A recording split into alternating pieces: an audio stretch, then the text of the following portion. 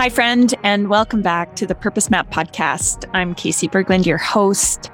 Oh, it's so fun to be a host of a podcast. Let me just tell you, I'm loving this journey so far. And I'm also the founder of Worthy and Well.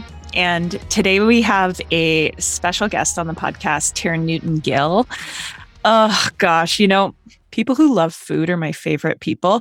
We're not going to necessarily talk about food on this podcast. Taryn's actually a love guide and a women's empowerment coach. But I sat down with Taryn in California for dinner. It was the first time that we were meeting in real life. And we went to this beautiful little Mexican restaurant. We sat down. And, whenever I'm eating with someone, IRL, I'm sort of sussing out what's their kind of style here? And are they a foodie?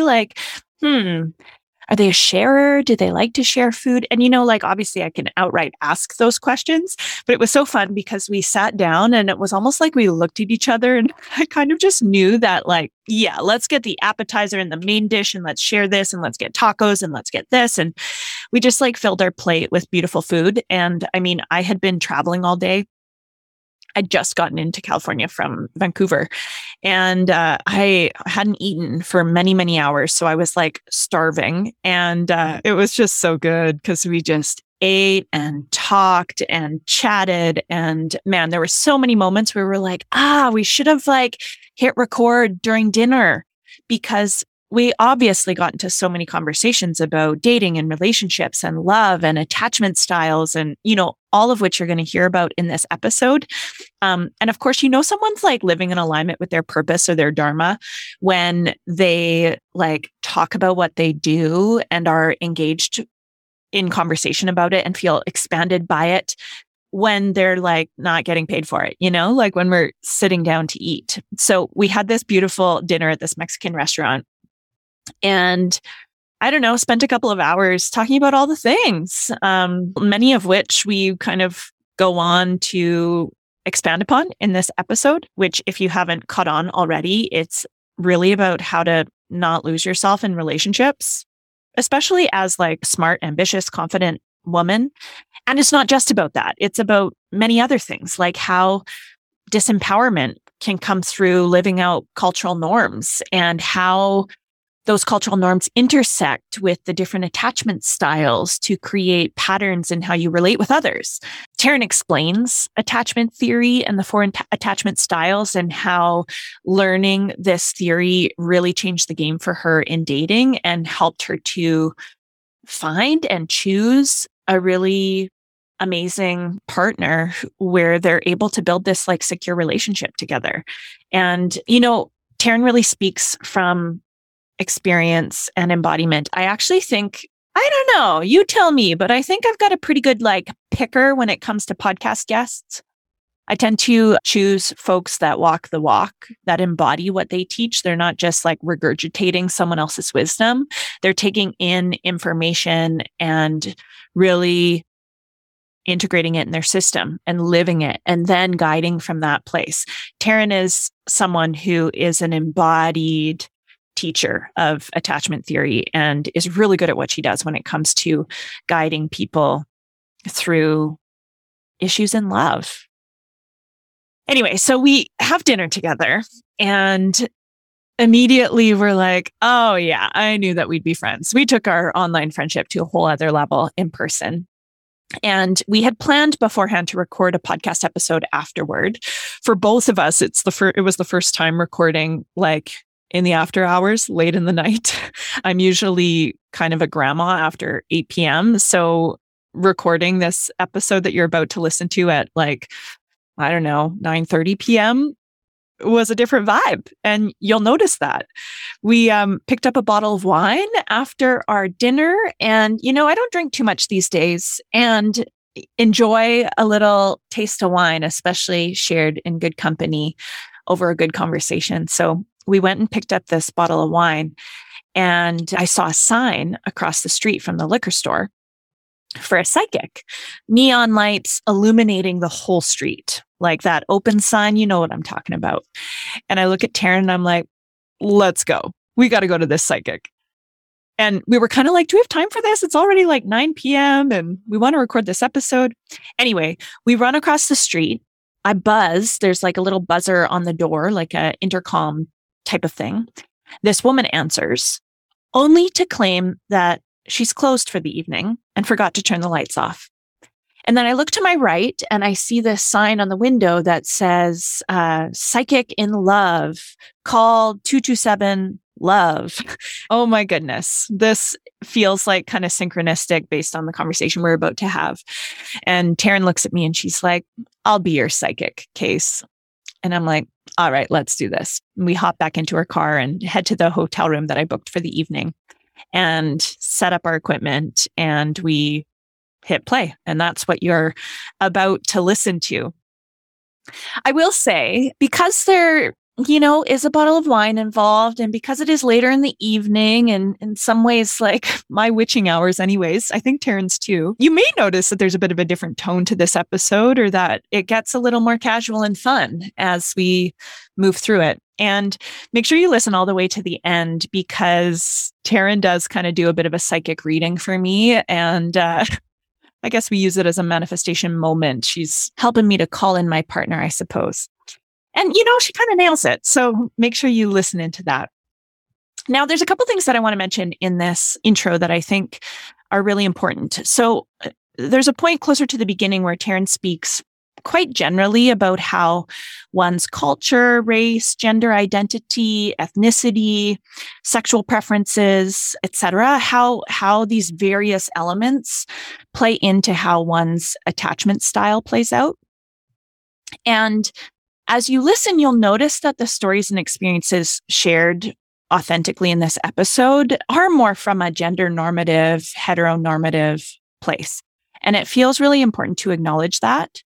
And I suppose for me, as someone who cares deeply about, I care deeply about exploring my own truth, and I want to experience all of life's juiciness. And I know that my dharma, my purpose in life, is to embody love.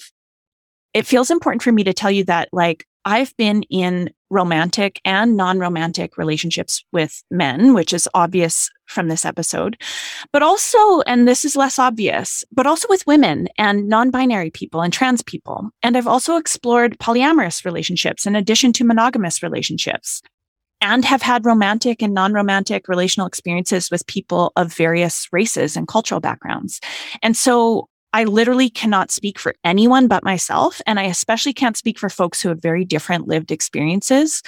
But I do feel called to say that I believe that this framework of attachment theory applies to all relationships, and its wisdom is universal. And actually, a little side note, if you have a unique perspective that's not normative, or an interesting lived experience that you'd like to share on the podcast, don't ever hesitate to reach out and pitch me.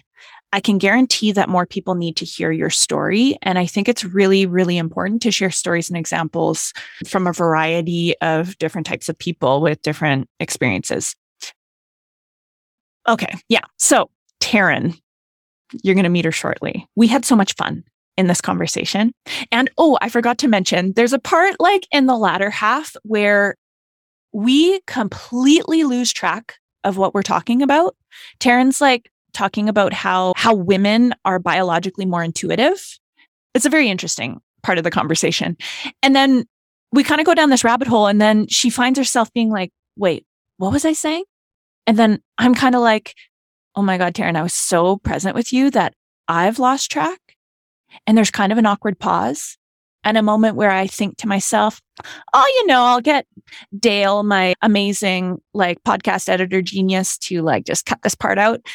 And then when I listen back to it, I'm like, you know what? This is about authenticity, and we're just going to leave that little blip in there in the recording. And you'll know what I'm talking about when you get to it. Anyway, she picks up right where she left off, and we continue exactly where we need to go in the conversation. So I'm so excited for you to tune in, especially if you feel like you got your shit together in most areas of your life, but love feels like a thing that's kind of why is this part hard for me? This episode's for you. Here we go. I'd love for you to meet Taryn Newton-Gill, founder of Truer Love. Taryn. AC. I just love that you're here with me in my hotel room in Venice, California. And we're going to dig right into some relationship talk, some attachment, style, business. Basically just an extension of dinner. Yes, an extension of dinner. And I feel like there will be some magic that will take us in whatever direction we need to go. I have no doubt. Yeah, exactly. So, okay. I've been noticing this thing. I notice it in myself. I've noticed it in myself as a pattern. I see it in my clients. I see it in especially those who identify as strong, independent, ambitious women, where they set dreams, set goals, take action, move toward creating the vision that they see for themselves. Okay. And they also want to be in a relationship. I also want to be in a relationship. I feel like I can speak from the I and from the perspective of these clients and friends. And then a relationship happens and it is fun and exciting and goes well. And then there's some point where it's like I shrink, start to lose myself, lose the ambitious part, question, doubt, wonder what's right and what's not right, or if I should stay or go. And it takes up so much mental space that we feel exhausted. Yeah. And I just want to put that on the table as a starting place. Like, how much do you resonate with that story or see it in your clients? I definitely resonate with it. I definitely feel like I experienced it back in my single days, my single lady days. And I think it's a very common theme in clients as well, though my work with my clients is very much focused on noticing the patterns that will lead to that and encouraging them to either speak up and change the dynamic of that relationship or cut it off. So I provide them with hands-on help for this issue. So I don't always see it in them extending out further than maybe it could without me, I guess, which sounds very congratulatory, which it's not supposed to, but I'm very, encouraging because I see those patterns. Right. But I do think it's a thing for sure. And I think there's a lot of reasons for it that could take this whole episode. So, right. Okay. Kind of figuring out how I want to, or how we want to approach and, take a stab at that. I guess I could just say the first things that come to my head in general broad strokes, and then we can go more in depth with them. So first of all, as we know, I study attachment theory. I live in attachment. And for those of you who are somewhat familiar, just a little, short definition is that it's the study of how humans bond in intimate relationships. And I think animals all have attachment styles too. I think most mammals probably do, but definitely humans at the very least. And attachment explains a lot. And it definitely explains a lot about that dynamic, especially for women who have anxious attachment styles. And we can talk about what that means when we say someone has an anxious attachment style. But the reason I specifically point out women who have anxious attachment styles is because there's a lot of layers that make up our identity, right? Where we're from culturally, right? And what that culture believes is okay and not okay, and teaches us about our role as women or people, our roles about communicating, things like that, right? That's going to impact our relationship. Our identity, our race is going to impact our relationship, all the messages we get about that and what's okay and what's not.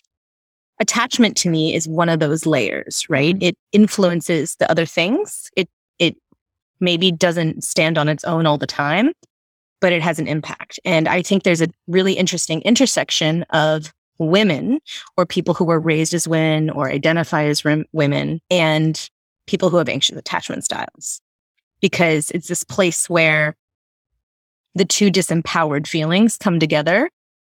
And I think that's what leads to a lot of these kinds of relationships, because our messaging we get as a woman is to give everything up for someone. And when you have an anxious attachment style, we're also inclined to let go of our needs and give them up for someone. Wow. Yeah. It's like intersecting disempowerment. Yeah. That's learned culturally, societally in a conditioned way. Yeah. I'm curious if you could share a little bit more. You said earlier that you resonate with that pattern or have resonated in the past. Yeah. And then there's these there's something that you learned that kind of changed things and has allowed you to help other people. Can you tell us a little bit more about your story and that pathway of being maybe caught up in this pattern? Yeah. And then what's the piece that really made things shift for you and how did that play out? Great question. So I'll start back after college. I was really on a high in college. I was directing shows, had a great group of friends. Like I was in a prime, right? Like I was in a high point. And the last quarter of college, I learned that a guy who I had met freshman year, who I had always had a little distant crush on, might also have a little crush on me.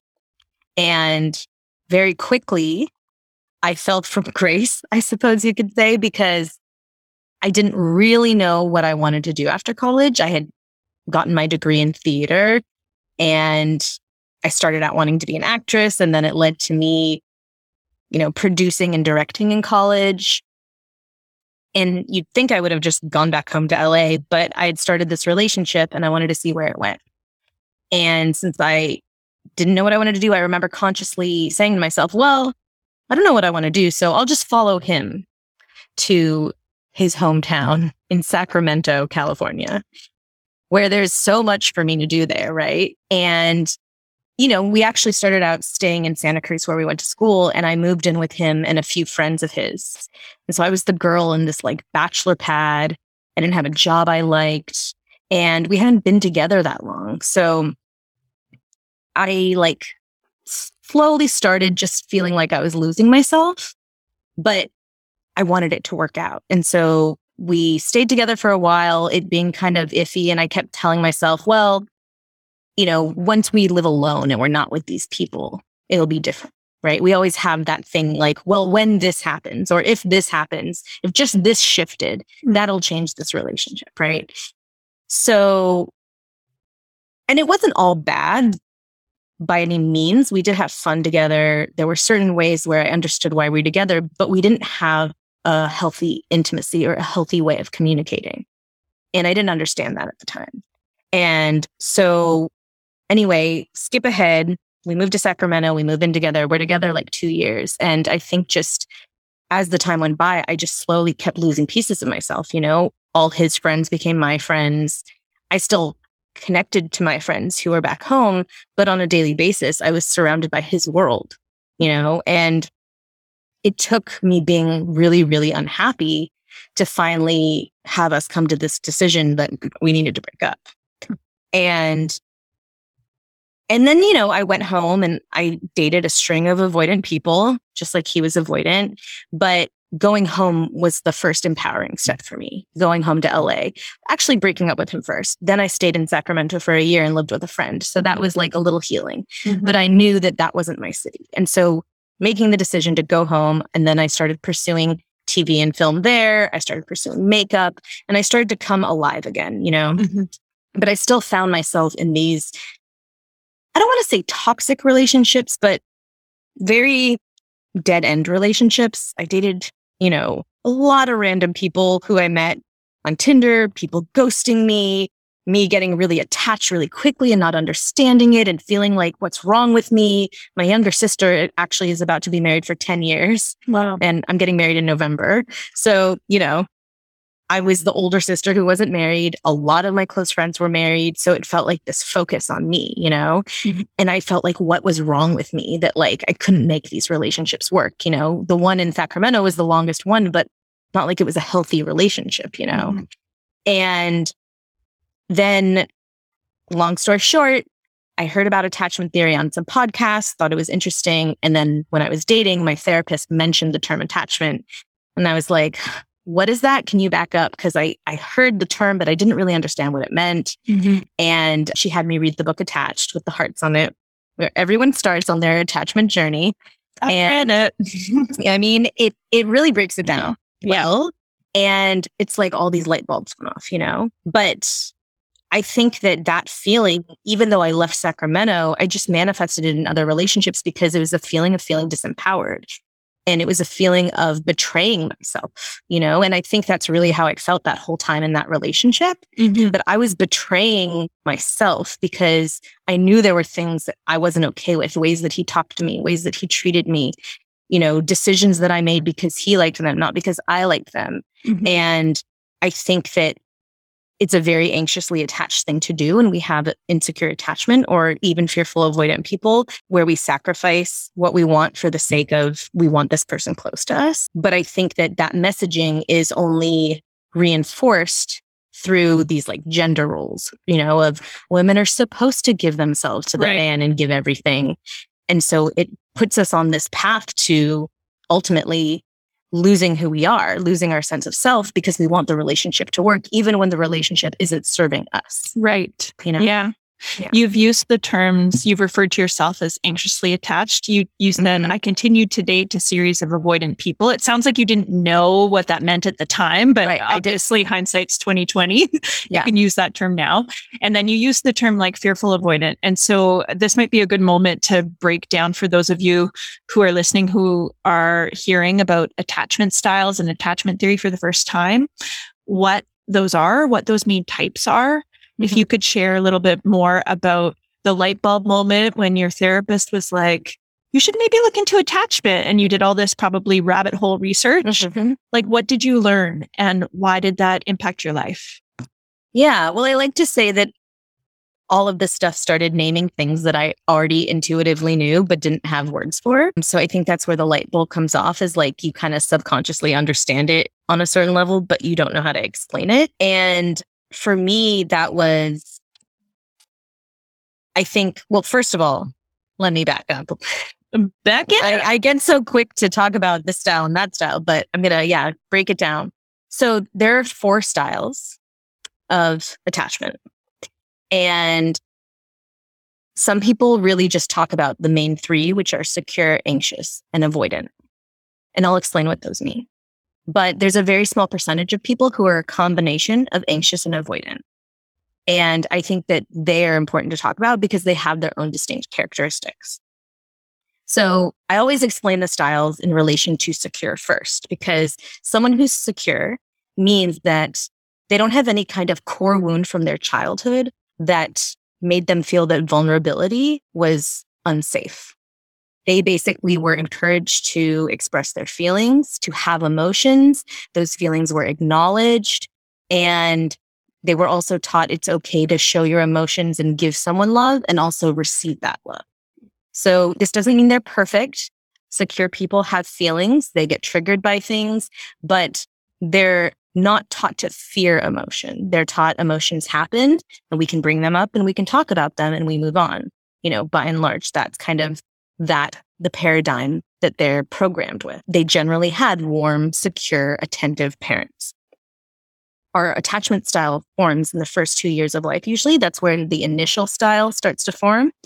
And so that's why we say parents. Now it could be another kind of caregiver or, another significant relationship later in life can affect you, but that's where it starts. And then anxious and avoidant are the 2 main types of insecure styles. And that's because they had parents or caregivers or someone early in life who, for some reason, gave them the message that vulnerability was not always safe. And so what that looks like is maybe they had one parent who was secure and another parent who was insecure. And so that insecure parent wasn't always emotionally available. This is particular to the anxious attachment. That's how it forms, is that they usually have some sense of security, so they long for closeness. But because they have this other parent or figure who kind of goes in and out of being emotionally available, they're constantly anticipating that other caregiver is going to be unavailable to them.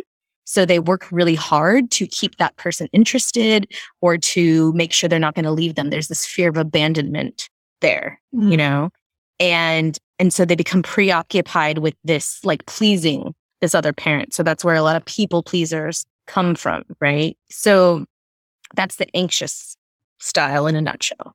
Avoidant is the opposite. So the avoidant person generally didn't feel there was a lot of safety at all. They didn't necessarily have a secure parent. Sometimes they did, but maybe let's say that secure parent was a single parent and they weren't around a lot, or they had one parent who was abusive, or whatever it is. It depends, but they don't have a safe place to go. So they have to rely on themselves. And so whereas the anxious person kind of looks to the outside, to that parent to feel better, like, come soothe me, because I know you will at some point. The avoidant person doesn't have that person. So they go in themselves and learn to kind of process internally and self-soothe, but it makes it very hard for them to express themselves to others. And sometimes they actually don't even feel their own feelings. They just learn that feelings are not safe. And so sometimes avoidant people will describe their feelings as numb. I'm just not feeling anything. I feel numb, or I don't know what I feel. They don't have the same access to their emotions because they weren't encouraged to feel them, And so the fearful avoidant person is this little subgroup of people who are similar to anxious people in that they maybe had some security growing up. And so they felt that sense of closeness and they long for it, but they weren't taught how to deal with it in a healthy way. And like the anxious person, but whereas the anxious person will go closer and try to do what we call activating strategies to get closer, the avoidant person uses deactivating strategies where they go off and cut you off and go on their own to feel better. And so the fearful avoidant might feel the anxiety that the anxious person feels and the desire for closeness, but instead of kind of pushing themselves on someone, they'll cut themselves off the way an avoidant person does and go need space and need to be alone and processed by them. So they're really interesting because their core wound is of betrayal, because they usually had two inconsistent parents. So they never knew if they could trust. So all the insecure styles struggle with trust, but specifically the fearful avoidant has this fear that they can never trust ever. They're very sensitive. They oscillate a lot. They live in chaos a lot. They're a very sensitive group of people. They can be very charming, but very sensitive. And an avoidant person's core wound, I'm going to say that one more time. An avoidant person's core wound is kind of this feeling of being, trying to think of the phrase, not good enough, but kind of damaged, almost. Like they don't think they are good at relationships. They don't think they're good at love. That's why they tend to be hyper independent. They push it away. They don't think they're going to be able to be intimate, or feel those feelings. So all of those styles kind of have their own characteristics and they play out differently, and then they interact with each other. Yeah. And so, the one I was talking about with my avoidant partners is that there's this very common dynamic between anxious and avoidant people who are attracted to each other, but at the same time trigger each other because they process differently. So that's a very common dynamic. So when you learned about anxious attachment, and what I'm hearing you say is there was an identification with that anxious attachment style for you. Yes. And you recognized that you were dating or being in relationships with people who would have more of an avoidant attachment style. When you learned this, the light bulbs went off, things made sense. And then what did you start to do differently? Well, I tried to not date avoidant people. Period. Ding, ding, ding. Which I want to make the caveat. Yes. As we were saying at dinner, I think avoidant people get very demonized sometimes in these discussions because they are very triggering for anxious people. But that doesn't mean avoidant people aren't people you can have a relationship with. A lot of people can. But it's kind of by knowing about attachment, you can understand why that person's being that way and what they need right now. Yeah. And as long as you can live with the fact that they might need something that triggers you in the moment. You know what I mean? And that's really why the light bulbs went off for me when I was learning about it, because I kept being in these situations where I always say I was a baller on the first 3 dates. I was always so charming and easygoing and fun. And I could tell I knew they were going to be into me. I could tell they would want to see me again. But then the minute that I would realize I liked them is when it would all go to shit. And I would start feeling anxious and I wouldn't know what to do. I would question my every move. Should I text them? Should I not? Should I say this? Should I not? And I would make myself crazy. And I could never understand what would switch for me. Like I noticed that it was when I started to have feelings, but like they didn't do anything differently. Like why was it when I noticed I had feelings? Like, and so when I was reading about the fact that, you know, anxious and avoidant people attract each other because anxious people provide a certain warmth, like a certain emotional grounding that avoidant people are lacking themselves. So there is a true chemistry that's happening and why there's an attraction there. But because they trigger each other, it can go downhill and get dark very quickly because the minute that I would feel a guy pull away or he wouldn't be as responsive as before, anything that might mean something it might not, I would immediately get insecure. And the way for an anxious person to feel better is to seek that person out and get reassurance. Yes. You know, because we don't learn to self-soothe. So we immediately say like, what are you doing? Like, you know, or like we start calling them on things or bringing things up. And it can become so frantic that it overwhelms the avoidant person who doesn't have the tools to deal with those emotions. And so then they back up, but then that triggers us even more. And so it creates this trap, the anxious avoidant trap that just can get so dark so quickly. And everything that we do ends up being about pleasing that other person and making sure they're not leaving because we're getting this like primal fear that they're going to leave. And I think that's where the spiral starts to happen, going back to your original question of when we lose ourselves. It's because it's this very primal fear that we're losing this significant other. You know, attachment is actually a survival mechanism. John Bowlby, who, you know, first introduced this concept of parent and child attachment, was very inspired by Darwin. And he believed that our attachment system, our hormones of oxytocin and vasopressin, all exist so that we can feel close to someone because then we have a higher chance of survival. And that back in the day, the early humans who didn't have these hormones, they ended up dying out more quickly. So we actually, you know, evolved to emotionally attach to people, not just for procreation, but to form these little family units. So when we are triggered by someone who we think is close to us or who we have formed an attachment to, it's like actual biological primal thing going off in our bodies that takes us over.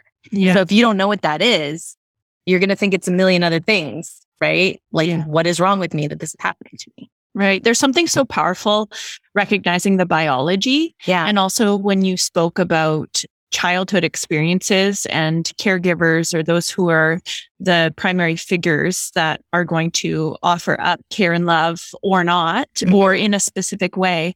It's like when we put this all into perspective in that way, for me anyway, I feel so much compassion for myself and my own attachment style, because I think of myself as a little baby even, or even honestly in the womb before even coming into the world.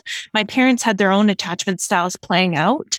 And so much of that, though it's not my fault and it's biological, and though I guess I should say, though it's my responsibility to grow and be aware and raise consciousness around my decisions in relationship, it's not fully my fault that they're there in the first place. And there's something about accepting that I think helps me with self-compassion in moments when I'm triggered or I notice my, say, anxious attachment style at play.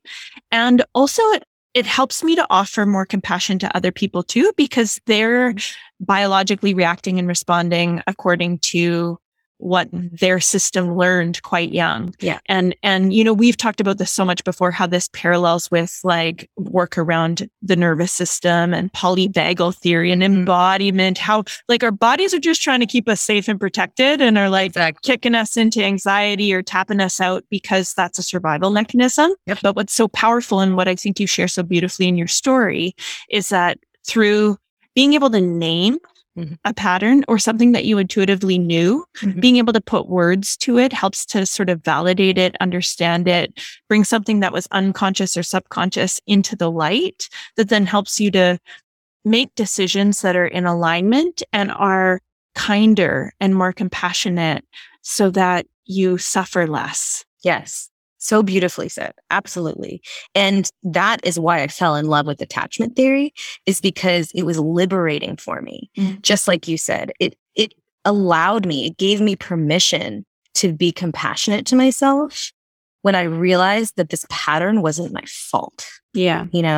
And suddenly it clicked that there wasn't anything wrong with me. I wasn't damaged goods. It wasn't that I didn't know how to have a relationship. It's that I learned this certain kind of patterning and it was playing out. And yeah, now that I can name it and I understand it, that's when I was able to make that more conscious choice and choose a partner who I knew was secure, break up with partners that I knew were avoidant quicker. Yeah. When I noticed it more quickly. Yeah. And not get to the point, going back to what you said earlier with your clients, you don't see them get to the point where they're fully losing themselves because they're catching and bringing awareness to the attachment pattern that's playing out and making a choice quicker to avoid unnecessary suffering. Exactly. Yeah. Exactly. Yeah. Okay. So if you're listening, I have to just say this. At dinner earlier today, Taryn and I were talking. There were so many moments where we were like, oh shit, we should have been recording this. But there was a moment where she was telling me this story about her husband, Huck, soon to be husband, Huck. Are you actually officially? We're actually legally married because we legally got married in COVID, but our wedding is in November. Yes. Right. So Taryn's husband, Huck. Yeah. She was gushing about him.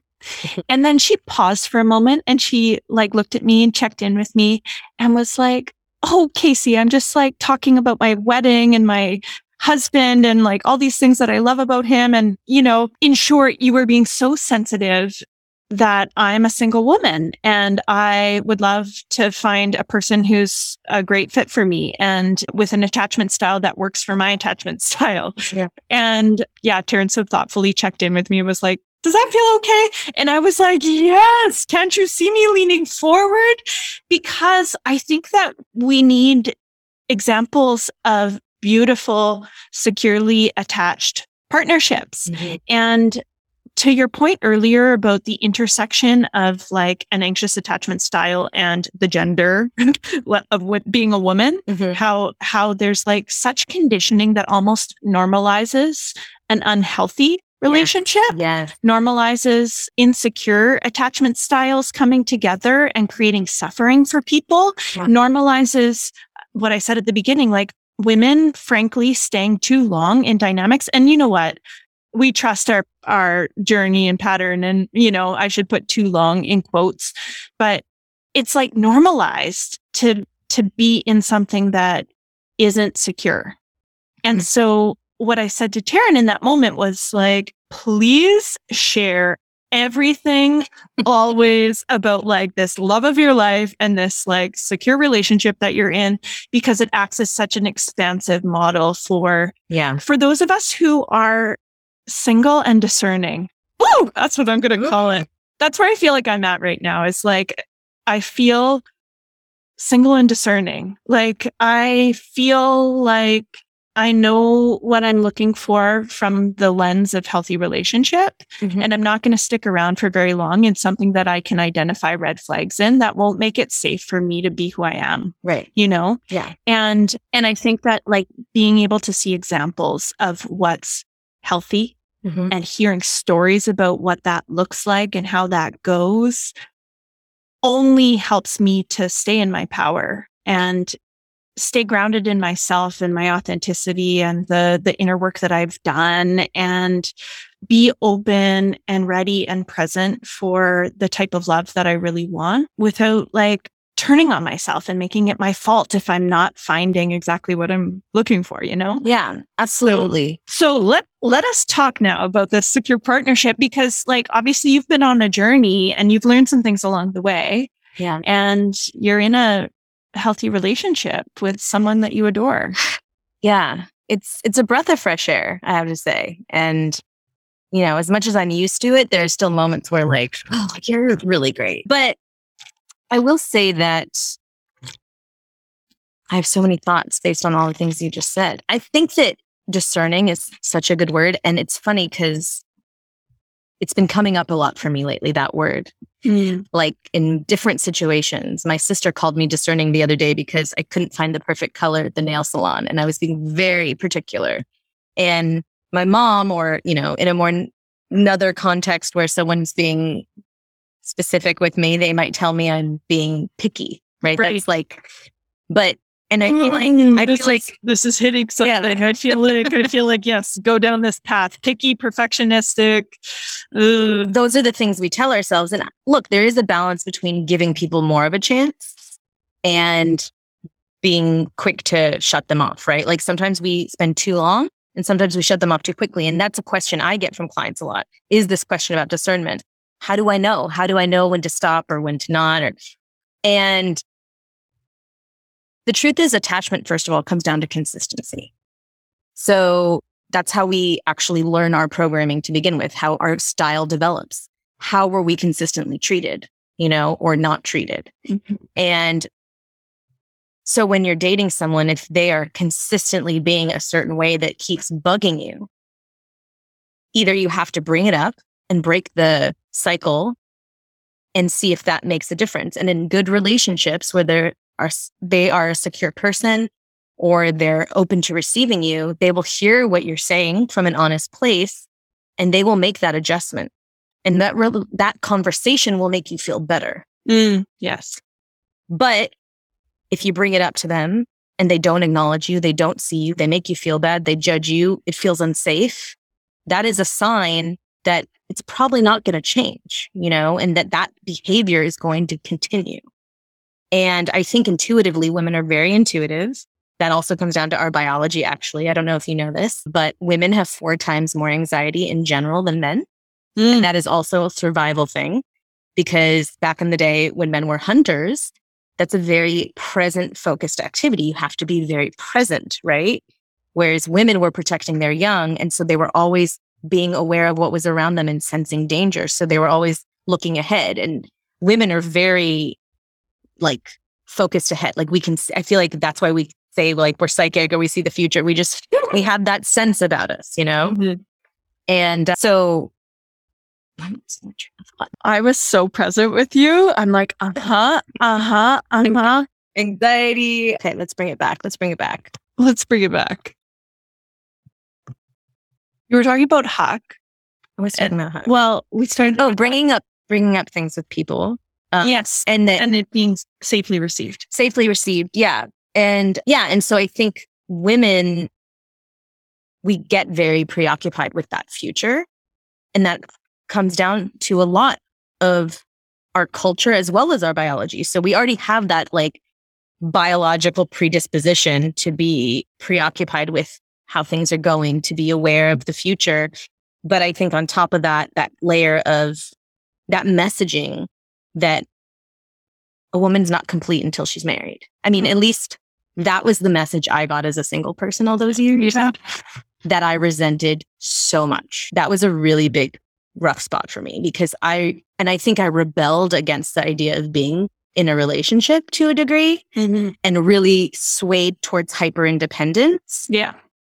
Because I resented the fact that people looked at me like I was not a complete person if I wasn't married.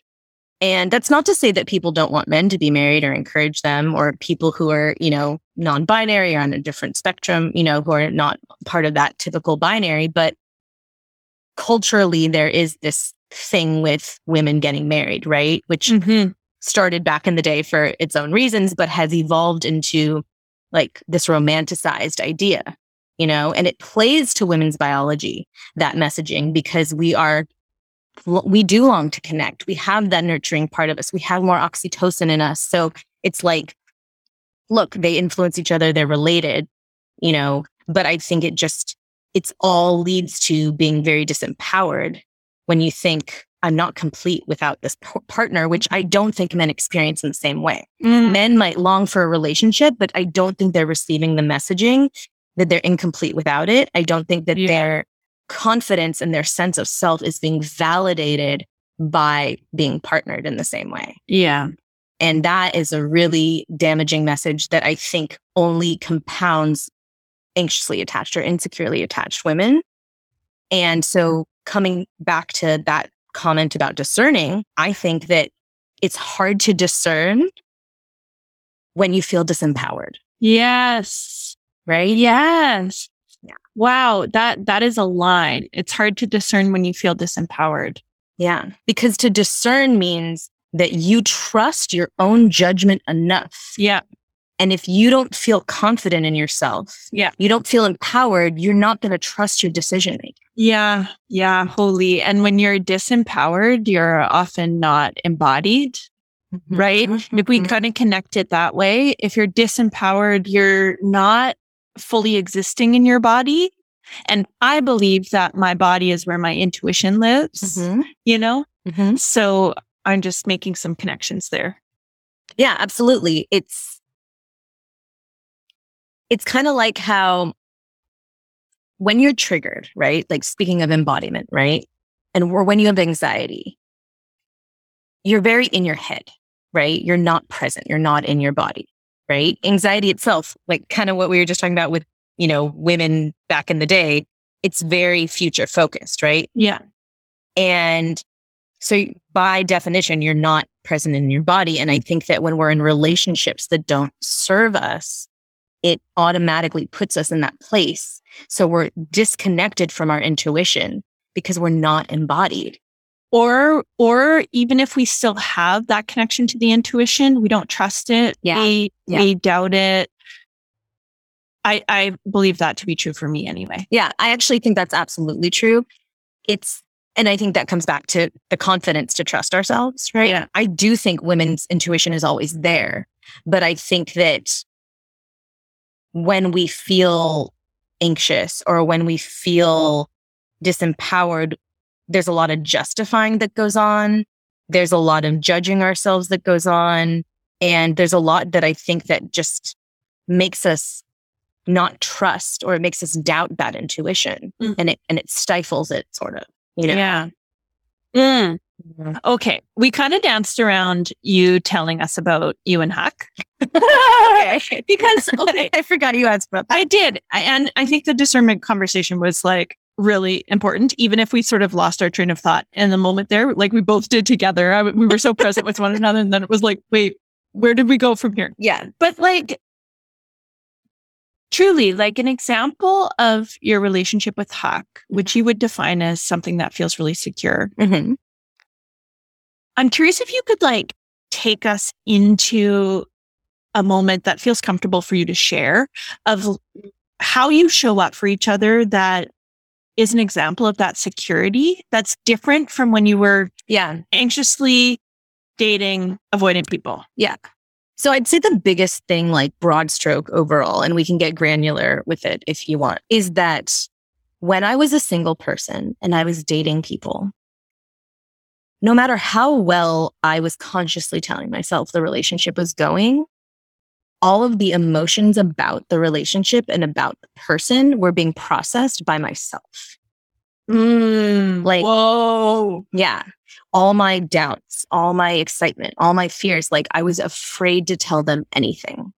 And I find that to be very, very common in my clients, that we have this idea that we have to talk amongst ourselves, tell our friends, journal, figure it out, like that we have to make the right move. We have to figure out what is the right thing to do without that person so that when we go to them, we'll present it in the right way and they won't like leave us or change their mind or, right? That's so perfectionistic too, right? Like, yeah, like let me be perfect so you don't abandon me. And even if it relates to our relationship, I'll go take it away and figure it out on my own and then come back. Yeah. And we'll go from there. Exactly. Well, because we're taught that we can't show any insecurity, right? That I at least used to get the message that men want women who are confident. Yeah. If you are showing any kind of insecurity, they're not going to want you. And so I can't be honest about having a moment where I feel vulnerable because that's going to turn them away. And the fact is that when you're dating avoidant people and you take the chance, it just shows them away. Exactly. And then it just proves your own point, your worst fear. Exactly. And so then it keeps you time and time again, you're in those situations where it proves that to you. And so then it makes you go into yourself more and more. And so what I find is that people are very alone in their relationships a lot. And that's the worst part. I mean, the worst feeling, that's how I used to feel with my boyfriend in Sacramento, is that I'm with you, I'm living with you, I'm sharing a bed with you, and yet I feel alone. Ooh. Why? And it's because I was having all these feelings that I either felt like I couldn't share, or when I did share them, they were ridiculed or rejected or ignored or whatever. And so you're not forming that intimacy, because the way you form that intimacy is by sharing those very scary things. If you think about your closest friends or your closest family members or the people in your life, like sometimes the big blowout fights or, those really scary moments actually make you closer. And in good relationships, that's what they'll do. And you don't feel alone. You feel like we're in this together. We're a team, and you create this kind of energy and dynamic that becomes its own thing unto itself, right? You're not just these two separate people anymore. As you would say, Casey, you're co-regulating. It's true. And that's very important, to growth and to happiness and to security. And so I would say that is the biggest difference in my relationship now, is that I never feel alone. Never, ever, ever. And part of that is because he reads me very, very well. But it's also because our relationship is founded on complete transparency. And every look is discussed if it needs to be. We don't have to discuss every look, but we are always in tune with the other person's feelings. And even if we're having a discussion where we don't fully understand, we'll work to understand. We'll work to understand, or we'll say, okay, this conversation is not over. There's an attentiveness to my feelings from him that I never had before. Wow. And that's his security is what has made me more secure. And that's a lot of the time how it happens, is that by discerning people who can be present with you and are willing to receive your emotions, it makes us more secure, because then we actually share our emotions and we're less in our head. We feel less insecure, you know? So I think that's a really big thing, is that people are afraid to speak up, especially when they're first dating people, because that trust hasn't been established. And so there's this fear, that keeps them from being honest. But when you do that, you're actually doing yourself a disservice, because you're not getting to know the person and you're not giving them the opportunity to show you who they are. And you're not letting them really get to know you. So of course, it's not going to go somewhere genuine, right? Right. Yeah. It's like your masks or your costumes or who you're pretending to be in the relationship rather than your authentic self. And of course, if safety's not there and if the security hasn't been established. Yeah. And I think that happens a lot. I think that we ego project ourselves onto relationships. I think that we find attractive kind of the things we wish we had in ourselves.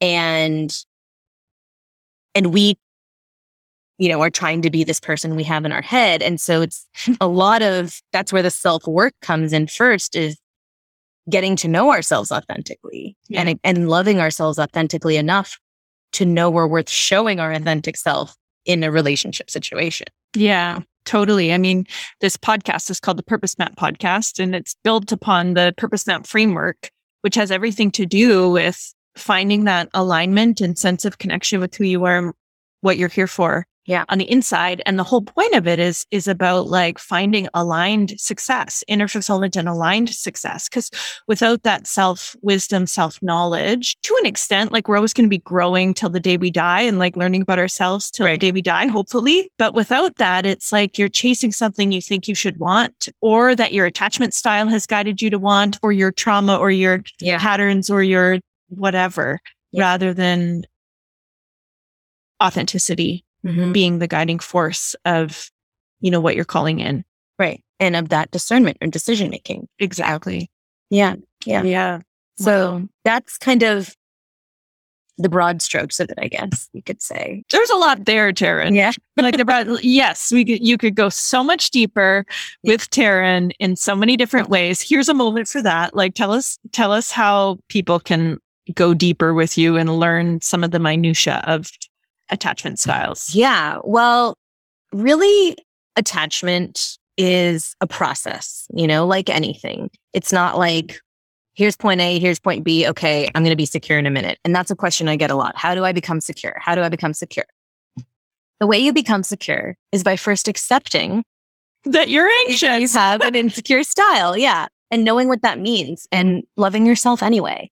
And I know it sounds trite and, that you could put it in a Hallmark card, but it is the truth. And So I'd say first, what I do in my practice with clients in my one-to-one practice, and that I'm, moving towards scaling on a greater level for people, but it's basically first getting clear on what attachment theory is, what style you are. I have a quiz that you can find at my website, truerlove.com. And so that's the first step. You get to know, what are my strategies I use? If those are anxious, if those are avoidant strategies, or am I secure? And what are the kinds of people who I tend to date? And I kind of help people identify that. Mm-hmm. And then, it's some shadow work, because I like to think of attachment as shadow work, because oftentimes it's things that we become ashamed of, mm-hmm. like that we don't bring up in relationships, things that we feel make us needy or too dependent, or whatever judgments we're giving ourselves, that we've pushed those feelings down. Mm-hmm. And so it's really this process of identifying those things, how they show up personally for you, and learning to love them and accept them. And then also simultaneously identifying these patterns in other people. And then the work of integrating it. So that's kind of the piece, I think, that takes a while. And, but as you do it, you start to see that you respond to people differently. You get triggered differently, or you get triggered still, but you notice you're being triggered, you understand why, and you're able to make more of an adjustment. And so my one-to-one coaching, I have, some clients work with me monthly, and by monthly, I mean, I see them every week of every month. So weekly, really. For months on end. Yeah. Well, I have monthly packages, but they just renew the monthly packages constantly. Right. But my intro package is 6 weeks. And that's because I think 6 weeks is the amount of time it takes to really start understanding this work and starting to integrate it. Mm-hmm. And so I really am this I call myself a love guide and a woman's empowerment coach. But in this context, I'm the guide who is literally there for you, hands-on, to walk you through beginning a relationship or ending one. Maybe it's somewhere in the middle. But the point is that we are able to dissect what your attachment style is and see how it's showing up in your life. But also, I encourage you to keep having those relationships. So if you're not dating, I encourage you to start dating if that's what you want. Because then as you have things come up with the people you're interacting with, and you get triggered or something, then we can analyze it together, and we can talk about, okay, what came up for you? Why did it come up? And what are some ways that you can deal with this situation and approach it from a more secure way? Mm-hmm. And so it really is, each time that you approach a situation differently and communicate just a little bit differently than you did before, speak up a little bit more than you had before, it's amazing the transformation that starts to take place, because that's where the self-worth piece comes in. And you start to really subconsciously believe that you're worthy of more, because you're actually asking for more. Yeah. And it's really amazing to see that transformation in my clients. Mm-hmm. I am working towards actually doing a group coaching.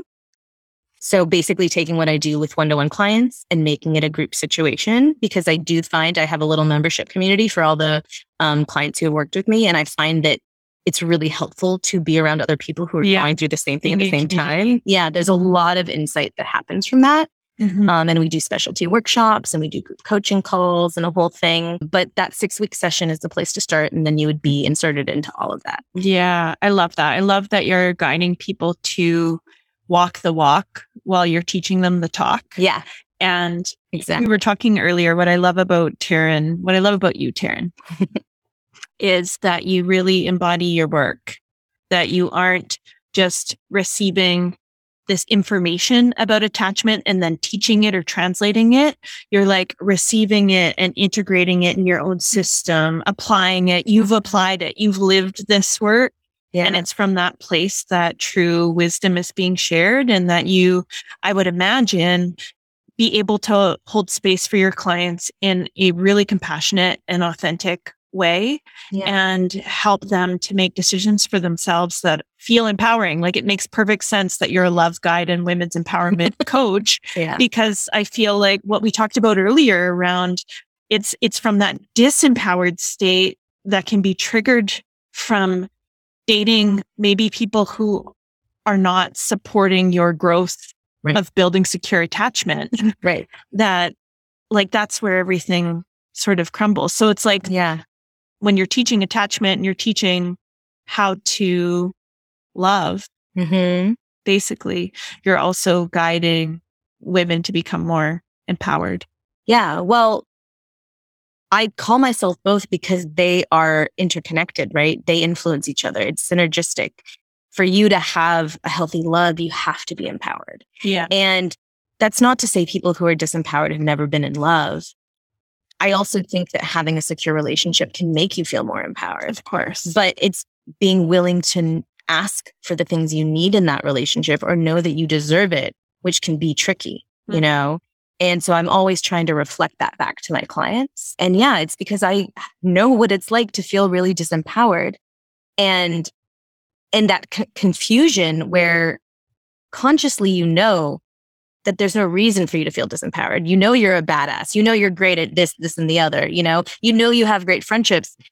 Why do I feel so disempowered in these relationships? You know, and that is such a source of suffering for so many people, that confusion and not knowing what to do about it.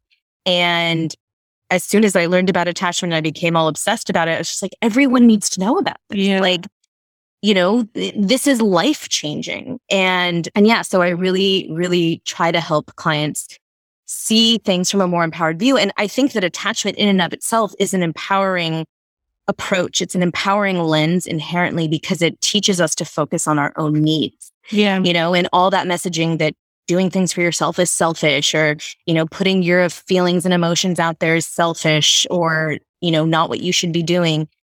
It kind of like turns that all on its head. And it says, no, for you to have a secure relationship, the most important thing and the most important factor in longevity and success and fulfillment is actually when two people both acknowledge their own needs and reciprocally acknowledge each other's and work to meet each other's needs and their own every single day, you know?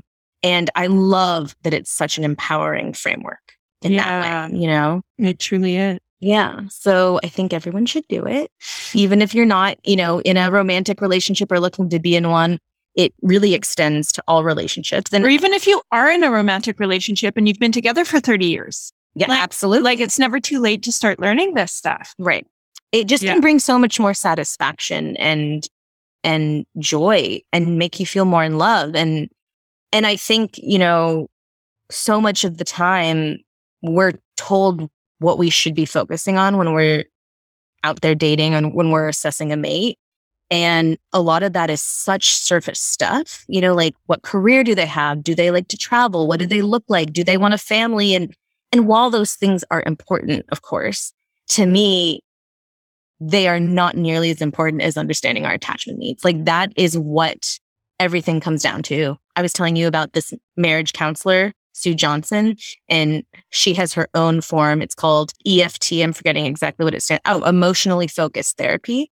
And it's her own couples therapy that's based on attachment. And her whole thing is literally everything that happens comes down to an attachment need. Any conflict, all comes down to attachment. And so to me, like building a secure relationship is like, I used this metaphor recently and I really like it, is like the roots of a tree, right? Like if you're going to weather the storm of life together, you have to have strong roots. And from there, all the rest just grows. You know, it doesn't have to do with whether or not you have the same interests or that they're this height instead of that height. You know, like all the things that we write down on a manifestation list that we think are important are actually not the most important thing. The most important thing is, how do they respond to you? Can they reassure you in a moment that you're not sure? You know, can you talk to them and feel better after that conversation instead of worse? You know, and these things sound so basic, but they truly are the roots of any healthy relationship. Yeah, they are basic. They are the foundation. Yeah. And yet sometimes we skip the basics. Yep. Yeah. Taryn, you really are the psychic that we weren't able to get into earlier. The psychic who left her open, lights on, 227 love call. I really thought I wanted to kick off this podcast episode with a reading about my love life from a psychic, and the lights were still on, but the psychic's doors were closed. Yeah. And Taryn, you said to me, like, I'll be your psychic. I'm like, all right, let's go back to my hotel room and talk about love. Here we are. But I did read you earlier. I was a psychic when I told your future about the man I see for you. Yeah. When I said, I feel like maybe you should share that again just in case he's listening. okay, yes, I think that's good. Let's call him in right here. All right. So, all right. Yeah, close your eyes. So, man, I see you. I see you for Casey. And you are a kind man. You're a humble man. Maybe you're an introvert. You're smart though. You're intuitive, you're enlightened, but you don't have to broadcast it, you know? You're woke, but you don't know that you're woke, you know? And you're strong enough for Casey and you want her to shine. You see her and you want her to be seen, and you're happy to just be that gentle pat on the back for her, to push her along to her dreams while also being happy to live yours out behind the scenes or in whatever capacity that is, because she's going to support you too. Maybe you're a little quieter because she needs to be the talker, and you love that about her because she brings that out in you, brings you a little bit more out of your comfort zone and makes you feel safe. And you really like the earth and nature. And you and Casey are going to sit one day in front of some body of water, and you're going to embrace her and fully embody her in your safe space. And she's going to know you're the one. Yeah, I told Taryn earlier about this vision I have of sitting by some water and this person behind me wrapping their legs and arms around me and me just like leaning back and surrendering. And this was like immediately after Taryn told me exactly what she just told you. And I was like, yeah, that's like, yeah, nailed it. Yeah. So if you're out there, I feel like info@worthyamouth.com. Email me. Yeah, email me. Find me on Instagram. Yeah, I'm there sometimes. Okay, Taryn, truerlove.com. Yes. At truerlove with some underscores in there. Yeah. Good. Casey, you are good. On Instagram. Yeah. It's _truerlove_. As I always say, don't forget the underscores. Don't forget the underscores. Someone else thinks they're truer love, but I don't know about that. No. JK. No, hey. And take the quiz. That's a great place to start. It's in my Insta bio. It's on my website. It's a great place to start. If you have questions, DM me. I love to chat. I also offer a free clarity call. It's 45 minutes. Ooh. Yeah. So we sit and we talk. You can usually take the quiz first. That's helpful. We talk about your attachment. We talk about where you're having challenges or what you really want to work on in love. And we'll kind of just get clear on some things for you, kind of areas you could focus on, and just start our conversation there. I love this. Taryn, thank you so much for meeting with me. What a delight having you in person to have this conversation. And thank you for sharing your beautiful wisdom and perspective on attachment styles and love and everything in between. Thank you for giving me the opportunity to talk about it, because you know I could talk about it all day long and I could talk to you all day long. So I hope we do it again. And this is the first podcast I've ever recorded in person. So, and also in the evening, it's like, as we're recording this, it's 10:23 and we have a bottle of Riesling opened. And so if the tone is a little different than when I typically record mornings, you usually record in the mornings too. Yeah. Well, that is why. That's why. Getting the late night after hours version. Thanks so much for tuning in. And Taryn, I'll see you soon. Very soon. Okay, bye. There you have it, folks. I'm so curious what you learned through listening to that episode. You know, definitely ping me either on Instagram @worthyandwell, or you can email info@worthyandwell. I love engaging with you. And when you tell me what popped for you, what just like brought about this resonance, or if you felt like you got permission to be more yourself, or you, I don't know, maybe gained a little nugget of wisdom that will help you in your relationships, like, gosh, I want to hear about that. I'm sure Taryn does too. So be sure to be in touch with us, because I don't know, there's no point without you, you know? It's so much funner, that's not a word, so much more fun when we have this like two-way conversation going. It's time for you to integrate. I don't know about you, but like, I'm kind of feeling like taking that attachment style quiz of Taryn's is a great place to take a next step. Maybe you've already done that. Maybe you've like gone down deep rabbit holes around attachment theory, and there's another sort of bit of wisdom that you can integrate. Follow your own curiosity. I say that, I think, at the end of every guest episode. But yeah, how can you take this one step further? How can you take it one step further and really let the wisdom that Taryn shared land? That's all for today. I can't wait to talk to you next week, and maybe in between there if you drop me a line. All right, take really good care. Bye-bye.